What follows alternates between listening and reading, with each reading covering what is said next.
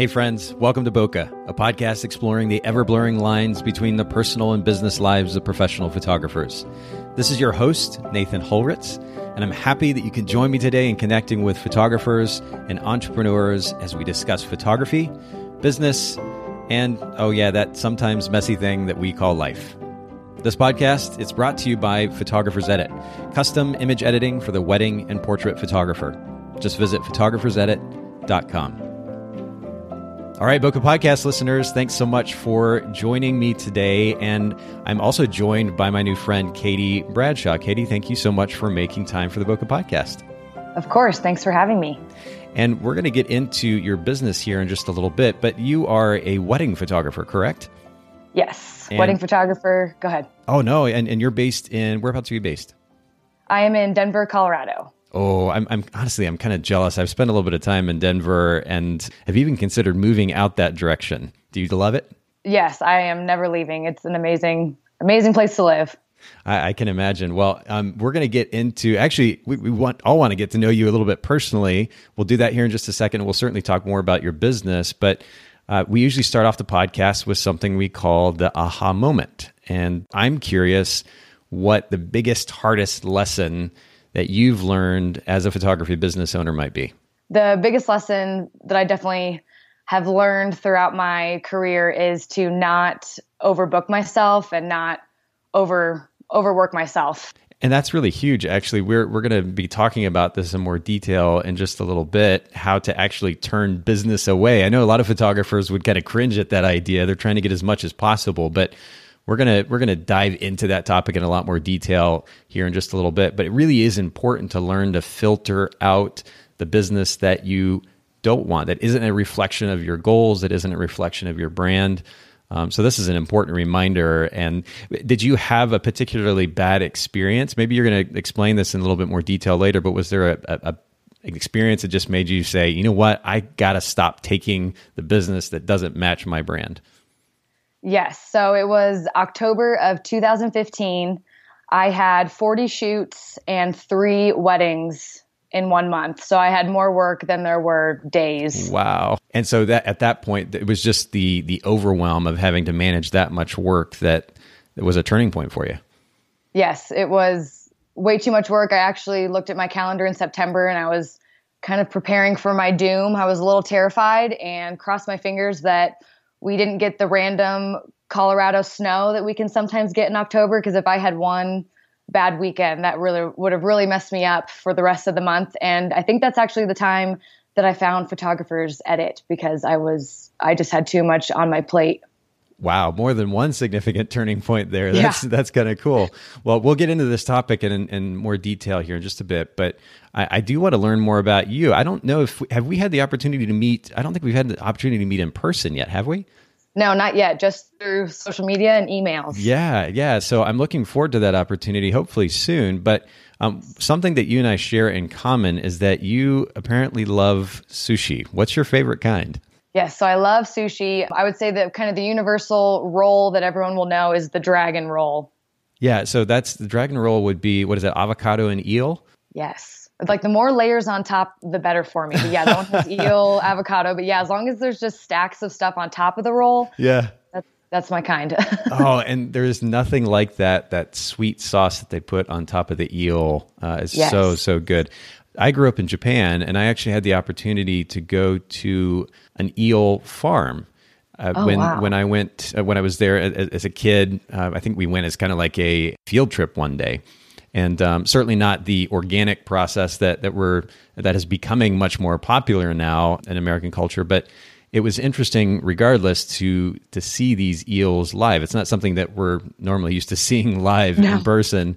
And they would go to dump the food. Actually, the gentleman that was there working went to put the food into the pool where the eels were. And these things, this mass of eels are slithering all over each other, trying to fight to get the food. It was quite the wild perspective and experience to actually get to see that. But eel is really, really good. You also apparently you like food just in general. I'm certainly a fan as well. You mentioned in your website that you also like peanut butter too. I've been a peanut butter fan since I was a kid. What's your favorite peanut butter treat? Oh, yeah, I'm addicted to peanut butter. So I actually have to buy the healthy kind so I don't eat the whole jar in a week or two. Yes. There is a slight difference in that flavor between, let's say, your traditional like Skippy or Jif peanut butter and the quote healthy kind for sure. So I know what you mean by that, but do you like to make a dessert or something like that with it? So I try and be as healthy as possible. So normally my go-to with peanut butter, I'll do an apple and peanut butter, or I love just a piece of toast with peanut butter and honey. Oh, that sounds really good. It's something that we did growing up actually as kids, and it's extended now to my kids. They do it now too. But I love a pancake, and I don't eat pancakes very often, but when I get to, I'll put peanut butter on the pancake, and then a little bit of cinnamon is something that I prefer, and then a little bit of syrup on top of that. And it just tastes so good. But my dad in particular was obsessed with peanut butter. So peanut butter kind of extended across our diet growing up. It was pretty funny. So I'm curious, how do you like to spend your free time? You live in an absolutely beautiful state. Do you like the outdoors? Do you prefer to be indoors? How do you like to spend your free time? So I try and travel actually as much as I can. So that's kind of what I do, is just whenever I have free time, I'll try and book something and try and go somewhere new. I just love to travel. But I guess when I'm at home and I have free time, I'm always pretty consumed with my business, or I hang out with my friends or go out to eat. You know, I go to sushi restaurants a lot. At sushi restaurants, that would be a hobby in and of itself. There's so many different ones. I mean, and of course, small towns even these days. And then ultimately, if you get to travel, it's fun to sample them too. But you mentioned traveling. What's a favorite place that you've been in the last year? Last year, I went to Spain. My mom and I do an annual mother-daughter trip, and we were in Spain for 12 days, and that was pretty incredible. That's really cool. Okay, so whereabouts did you go in Spain? We flew into Madrid, I believe, and then we took the train to Seville and ended in Barcelona. Wow. How long did you get to go for? So 12 days. 2 of those days were travel, so we were exploring for about 10 days. That's amazing. I've not had the opportunity to spend time in Spain yet, but I'm definitely looking forward to it. It sounds incredible. And you mentioned your mom. She's actually your second shooter. Is that right? Yes, she is. And we'll talk about that here in just a little bit, but that's really cool that you guys make a habit of spending time together that way. And that's something that I actually do with my kids as well. It's something I started a few years ago. Instead of a bunch of Christmas presents, I give them a trip each year. And so we've had the opportunity to do a variety of things together. This year, we're going to actually head out to Seattle. I've got family out there, and they've never been out there before. So we're going to hit the Northwest and enjoy some time out there. But that's a great tradition to have. How do you create that time, though, to travel? Running a business, especially a busy business, it can be tough, or at least feel tough at times, to create the time to travel, to do things like that. How do you create that for yourself? Yeah, it's definitely hard. As far as like our annual mother-daughter trips, we kind of know my slow season. So always the first of the year and the winter months are always slow, which works to our benefit because when we do travel, those places aren't packed with tourists and it's not super hot. So as far as like the long trips, we just kind of find a time that we think I'm slow and we just book them.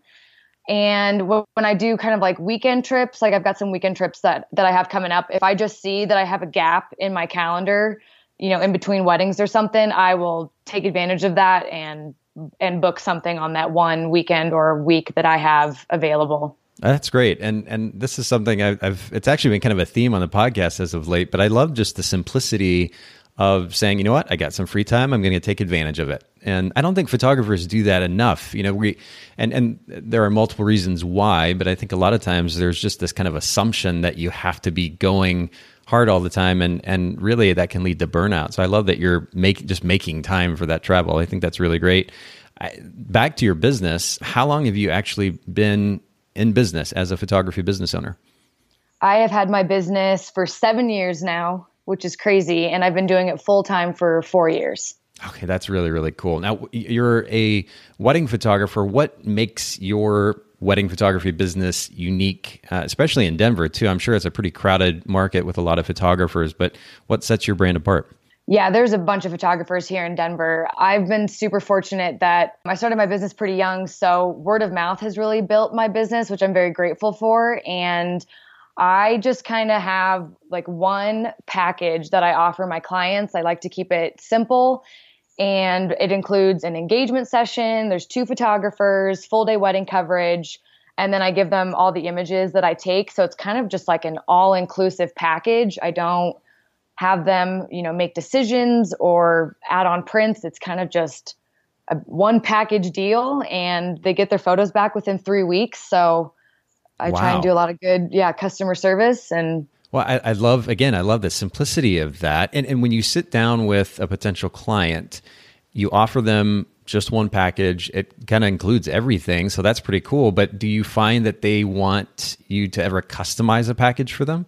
No, I do offer them, if they want to add on wedding albums, they can. So that's kind of one little area. If they did want to customize or add something on, they could. But I find most of the time, everyone wants an engagement session. Everyone wants 2 photographers, and the full day wedding coverage and all the pictures. So I've kind of through the years have learned exactly what people want, and just made that kind of a guaranteed custom thing with that package. That's great, and just that simple business model actually is that certainly sets you apart from other businesses when there are so many options to choose from that it can actually create overwhelm and confusion, and can even complicate the process or even the possibility of that client booking you. So I'd love that simple approach to doing business, and obviously it's worked quite well for you. Now, how do you? I'm curious, and this is something that I've started asking in more recent episodes. But I'm curious, what is a favorite piece of gear in your camera bag? Do you have a favorite camera body or lens or something to that effect?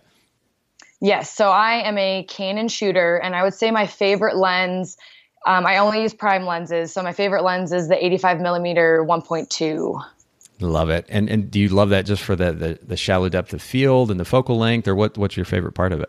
Yeah, just the buttery beautifulness in the blurry background. So definitely the low aperture, and the images it creates are entirely different than all my other lenses. I don't use it that much. My 50 millimeter is on my camera 80% of the time, but that one's definitely my favorite. I actually have my second shooter, my mom. She uses that one the most when she's shooting. That's really cool. And actually, this is a great segue into more conversation about your mom. Tell us how you guys began shooting together. So when I first started my business, second shooters didn't seem to be too popular, but as time goes on, they became very popular and a must-have. And I noticed a lot of other photographers were including them in their packages. So I wish I could remember the conversation. I think I called her one day and just literally had this aha moment while I was driving. She's retired. She is good with photography. I grew up with her taking my pictures every year and, putting them all over the wall. And I've traveled with her ever since I was little. So I've always watched her take these great landscape photos and blow them up. So there's definitely some, photography love that was instilled in me throughout my childhood. Yeah. So I knew that she knew about it, knew how to use a camera, because back in the day, all you were able to do was shoot manual. So I just called her and I was like, Mom, you got to do this with me, because, she's retired. And another thing about her, after I started my photography business, she started her own business, and she actually is a seamstress and makes wedding dresses, veils, and garters. So there's already a love for weddings that she has. So it was kind of like we got to do this together. Wow. And there's an easy source of referrals there for each other too, which is kind of cool. Has she always had that kind of entrepreneurial mindset? No, which is funny. She actually went to school for it, and then went the corporate route and did corporate America her whole life. And then was like, why didn't I do this sooner? And so she started it after she retired. So this is just her little fun thing on the side, because she just loves it. That's so cool. That's cool. Well, I wonder too, I can't help but wonder if there may have been a little bit of inspiration in seeing you run your business. I think that's really neat. Yes. Well, I'm excited to talk about, and we alluded to this earlier, but we're going to actually talk about how to turn potential clients away from our business today, which again may seem like a weird thing to say. I promise it's going to be a good thing, but we're going to be talking about how to raise prices, and through that process, how to then filter for our ideal client. So I'm curious, first of all, before we get into that, what did you charge for your first wedding? The first wedding I ever got paid for was $600. I know on my website, I think that was before I was kind of established. But I think my first prices on my website were about $1,200. Wow. Okay, so you almost doubled my first wedding price. I charged, I think it was $350 for my first wedding. So that's not a bad start. Dang. What's Right. what's the average amount that you get a wedding now?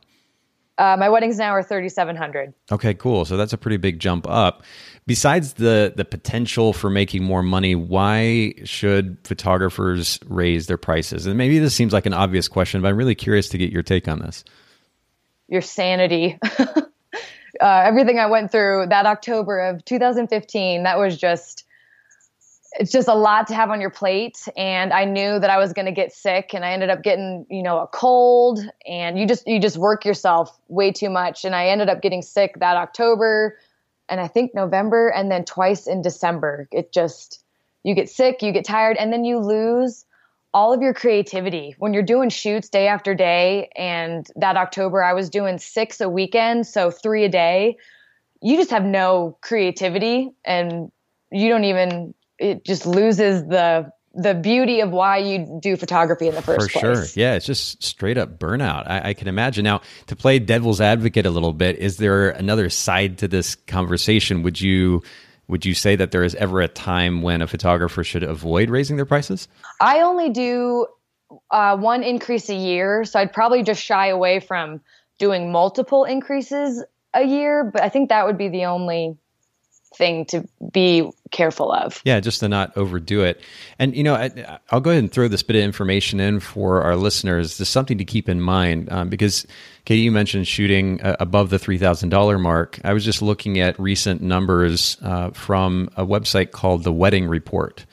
And it was showing that 80%, around 80% of weddings photographed in the U.S. are photographed for $2,000 and below.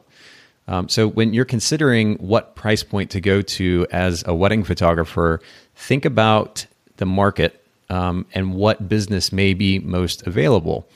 Because there is a conversation to be had about who is serving the lower end of the market. It's actually the biggest chunk of the market, and there are a lot of photographers that are moving to the quote higher end, the top 15 to 20% or so, which is above that $2,000 mark. It's good to be aware of numbers. It's good to be aware of numbers in your local market and then certainly the market as a whole nationally. And so I just want to share those numbers for the sake of that awareness. But I'm curious about your biggest apprehension when you decided, I need to start raising my prices in order to save my sanity, in order to maintain some kind of creativity as a photography business owner. What were your biggest apprehensions? It's always a little scary when you're raising your prices. The last few years, I was only doing $50 increases because I do portraits as well. So with my portraits, I was only increasing about $50. So that wasn't too scary. And then my weddings, I think I was doing a $200 increase. And so it's scary because you always doubt yourself and you wonder if people are still going to see the value in your work. Right. And what would you say was the experience, and this probably answers itself almost, but what would you say are the experience or experiences that relieved that fear? Was it just simply that you raised your prices and people kept booking, or was there something else? Yeah. I'm still busy. Every year I make more money than the last year, and I still kept getting inquiries. And another thing that really made me feel good is that I still had repeat clients. So my customers, I would say they'd contact me for a shoot. I let them know my price increase and they would still book me, which was incredible. That's really interesting. Okay. And this actually is a good segue into my next question too. And that is how did you go about continuing to book new clients as you raised your prices? Because I know one of the things that I experienced as a wedding photographer, and I think I've mentioned it on the podcast before, but I started at $350, like I mentioned earlier, and then went upwards of $10,000 or so per wedding. So there's this wide range. And when you continue to increase your prices and you charge significantly more than you did with past clients, you almost price yourself out of their market or their income bracket, right? They likely have friends that make about the same amount of money, or their families make about the same amount of money. And so when they refer you shot their wedding for $2,000 and they refer you and you now charge $3,000, you might have a bit of a quandary, a bit of an issue there trying to book new clients. How did you go about that process of continuing to book new clients even as you raised your prices? So again, I'm super fortunate with word of mouth, and I'm not sure when they're sharing their experience and how much fun they have with me, if they even share how much I charge, because I'll still have inquiries from friends of friends or even sisters of the bride that I've shot, and they'll still inquire and they'll still book with me. So I'm not sure if they're even sharing that price point or if they're just sharing how great the experience was. They've, seen me work at a wedding before. They've seen my work. They know how much fun I am. So I've just been fortunate that people will still reach out to me and still want to book with me and give me that chance. That's really cool. And I love the idea that they are just excited about the experience they had with you. And this is certainly a theme on the podcast as well, but we talk about this idea of the importance of the experience. At the end of the day, especially as technology continues to move as quickly as it is, and cameras are a lot cheaper, they can take much better pictures. It means that the so-called consumer photographer or even prosumer photographer, their ability is not going to be that much different than most professional photographers. So if we have to set ourselves apart, it's not necessarily going to be just with the photography, but ultimately the experience that we create from them or for them. And I love that. I love the notion that they're not even necessarily talking about the price point. They're just saying, you've got to work with Katie. She's so cool. The experience was awesome. And I think we should all strive to create that type of reputation for our businesses. It's really, really good. Now, if our listeners are considering raising their prices, and whatever the reasoning may be for doing so, can you give them some ideas to kind of keep in mind as they move in that direction? Yeah. So when they're raising their prices, kind of like I said earlier, just make sure that you're not doing it multiple times throughout the year. I would just do one annual increase. Yes. And I started it this year where if you've been in business for quite a few years and you've done several increases. So with these clients that I've had using me year after years through the multiple increases, last year I actually grandfathered them in, and that was a new thing that I've done for my clients. Interesting. So when you say grandfather them in, you maintain the old prices with the existing clients? Yep. I sent them a Christmas gift. I sent them a magnet with their name on it and a family photo that I took, and sent them. I just said, thanks for being a great client, and I want to lock you in at 2017 prices. So they're grandfathered in at those 2017 prices. That's a really interesting idea. I'm not sure if I've ever had a photographer talk about that idea before. That's really cool. Did you just kind of come up with that yourself, or did you hear it somewhere else? I came up with it myself because it was one of the apprehensions of raising your prices, and just knowing all these clients that I've had throughout the years, I kind of was feeling bad or worried that I'd lose them, and they've just been so faithful to me. So that's when I decided to do that. That's really cool. That's cool. Okay. So making sure that you don't raise your prices too much. And in your case, you're saying specifically just once a year, and I think that's a great practice. Grandfathering in the existing clients to previous prices, that's a really smart move. It acts as a really great marketing move too, and that's cool. And I do love that expression of gratitude for their loyalty. I think that's great. We have a rewards program with Photographers Edit, in fact, in that regard. And I think it's good to say thank you to your clients, to not only reward, but even acknowledge their loyalty to the brand. I think that's really, really important. Do you have anything else that you want to share around those ideas? Yeah, the last one would just be be confident in yourself and know you will get better clients. You will lose clients. That's inevitable, but you will gain even better ones, and people that see your value and believe in you and want you to photograph them. Oh, that's really great, actually. And I don't know that we could finish off our conversation in any better way. I think that's really great advice and recommendation for our listeners.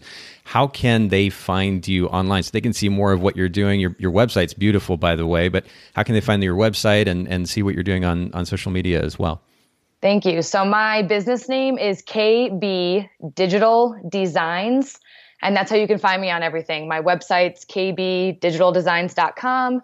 Same thing on Facebook and Instagram. There's some underscores in there, but if you just type in KB Digital Designs, I'll pop right up. That's cool. Well, Katie, I can't thank you enough for making time for the Bokeh Podcast listeners. And this, what can be a sensitive and even kind of exhausting topic at times on how to raise prices and ultimately filter for the appropriate clients. But thanks so much for your insight today. Yes, thank you so much for having me. Thanks so much for listening to the Bokeh Podcast today. Will you let us know what you think by leaving a review of the podcast in iTunes or maybe in the Apple Podcast app?